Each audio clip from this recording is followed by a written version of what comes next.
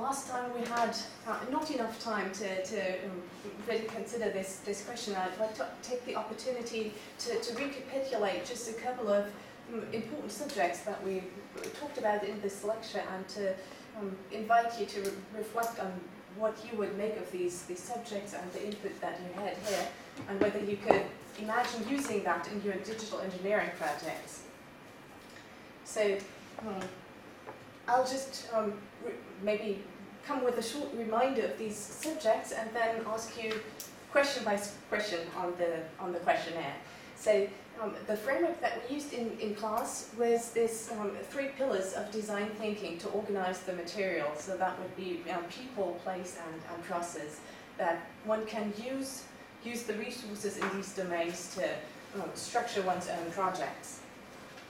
The first would be people, and we talked about once the opportunity, of course, to talk to users and get in touch with users to learn firsthand about user needs that one wants to address with the designs one develops, and also importantly collaborating with other people. So in this class we had teamwork a couple of times. It was of course mostly within our own discipline. I'm kind of external with a background in psychology. And yet this importance of really having this T-shape, not working only by oneself in a project but collaborating with others, because even if one can be good at very many different things, it's basically just impossible to be perfect in different fields of expertise, and every project usually requires more than just one particular pile of expertise. It really can benefit so much from having expertise from colleagues also inform the project. So my first question to you is, how confident are you that you could advance your project by collaborating with other people? So kindly, just very spontaneously, think about that for yourself.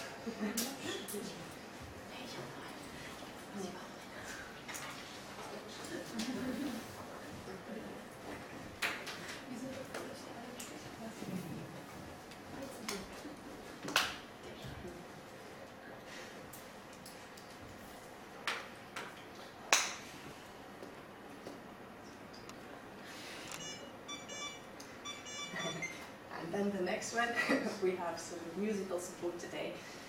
The next pillar of design thinking is the use of the places, being mindful of the place, and that can, let's start with a slide. So for instance, I shared with you how we benefited in the Tilburg-Met project from not working only at the HPI, which is great of course, but also working at places such as hospitals or ambulant clinics or group practices, etc., because that's just where you learn firsthand about the users, about how things go there, and that helps to be in touch with users and user needs. And then also we saw in this one study from the colleagues how experienced design thinkers are very good at shaping their own environments in ways that support their own project work, such as having unique environments to share knowledge with colleagues, to place the post-its everywhere so that everyone from the team can see them, or to arrange for comfortable alternative places where you can easily relax and reflect and maybe think about your project in a more relaxed fashion. And also on a broader scale, thinking about, for instance, the city or the country or even the continent. Is it, in the particular domain where you're working, is it more geared towards tradition? Are people more hoping for solutions that are basically in continuity with the past? Or is a lot changing in a domain so that you could really try, or do people invite innovations, for instance, by having novel needs very high in the hierarchy? They want new problem and new solutions for problems. And that can also entail thinking for yourself whether, first of all, what kind of a solution you develop, or when you have something which might be, for instance, very novel, you could think about going to alternative places, other cities, or where you might share your ideas, and it might be easier for yourself to get this idea going and find partners or advance it further. So here the question to you would be, how confident are you that you could select or change your external environment in ways that support your project?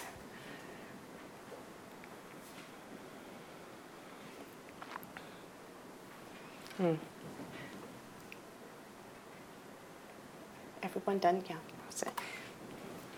So the final one would be the process, and in this case there are a couple of details that I'd like to bring up. So the first would be, we talked quite a bit about the importance of this point of view phase. So that would be really gearing your projects intentionally either towards classical solutions that are in continuity with what already exists or something radically different.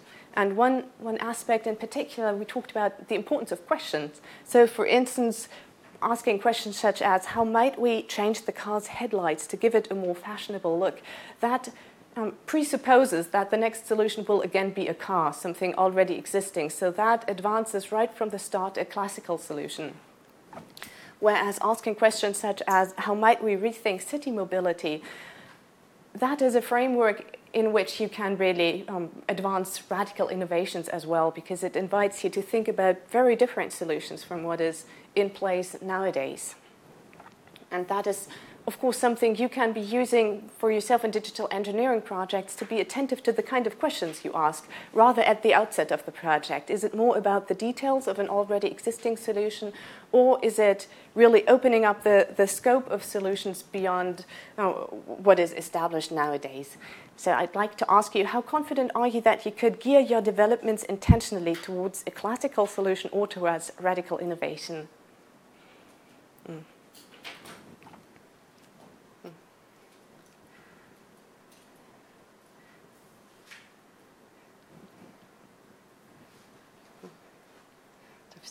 Still writing? Okay.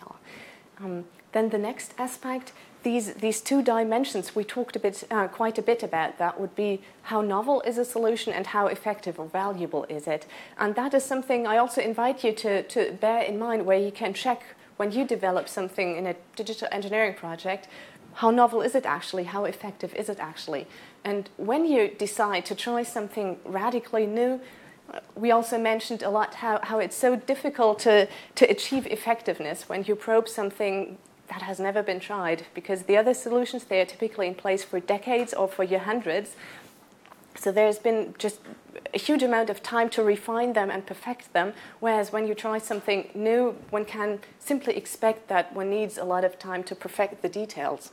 And also, radical innovations, they typically require system changes, which just takes incredibly long times. That was also something that came up in your semester projects.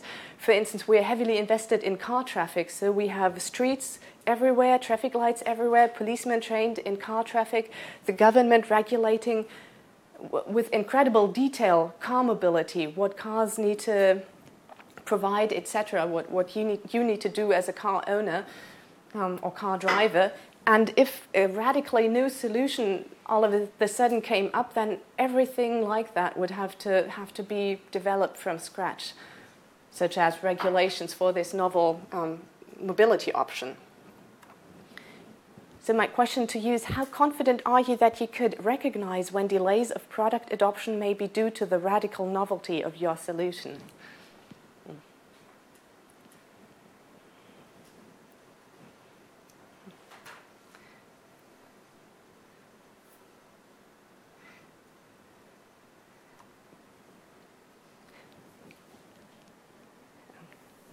Obviously, just a second, and then the last aspect.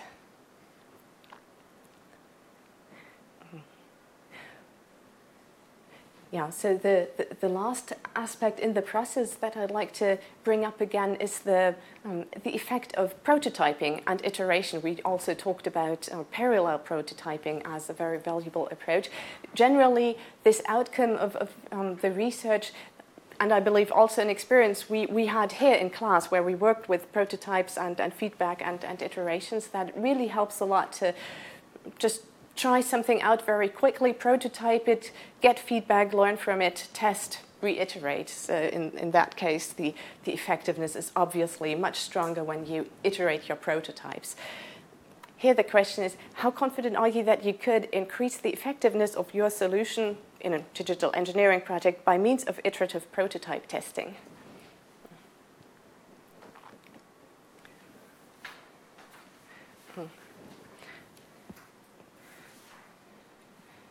so that's it from that part. Kindly turn it around, and that was one of the questions we had last time, and then we had so little time. I'd very much like to just learn about the ideas from every one of you.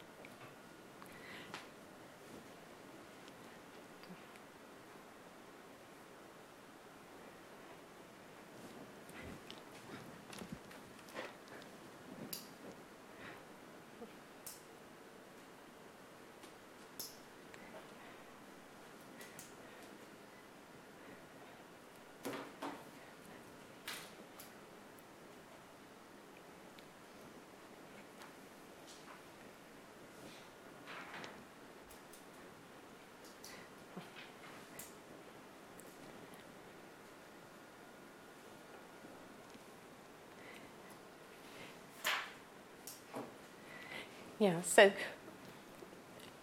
I guess class time is almost up. So I won't get a chance to ask you personally now about the class. Of course, Hanadi and me would be very grateful to learn more about your experiences. So, for instance, if you want to share something with us later on, or are willing to talk to Hanadi in more detail about it, we'd be very happy about that. For now, I'd like to thank you very much for this enjoyable class and this joint experience. Really, it was a lot of novel terrain that we explored jointly also, and great to do that together. So thank you very much.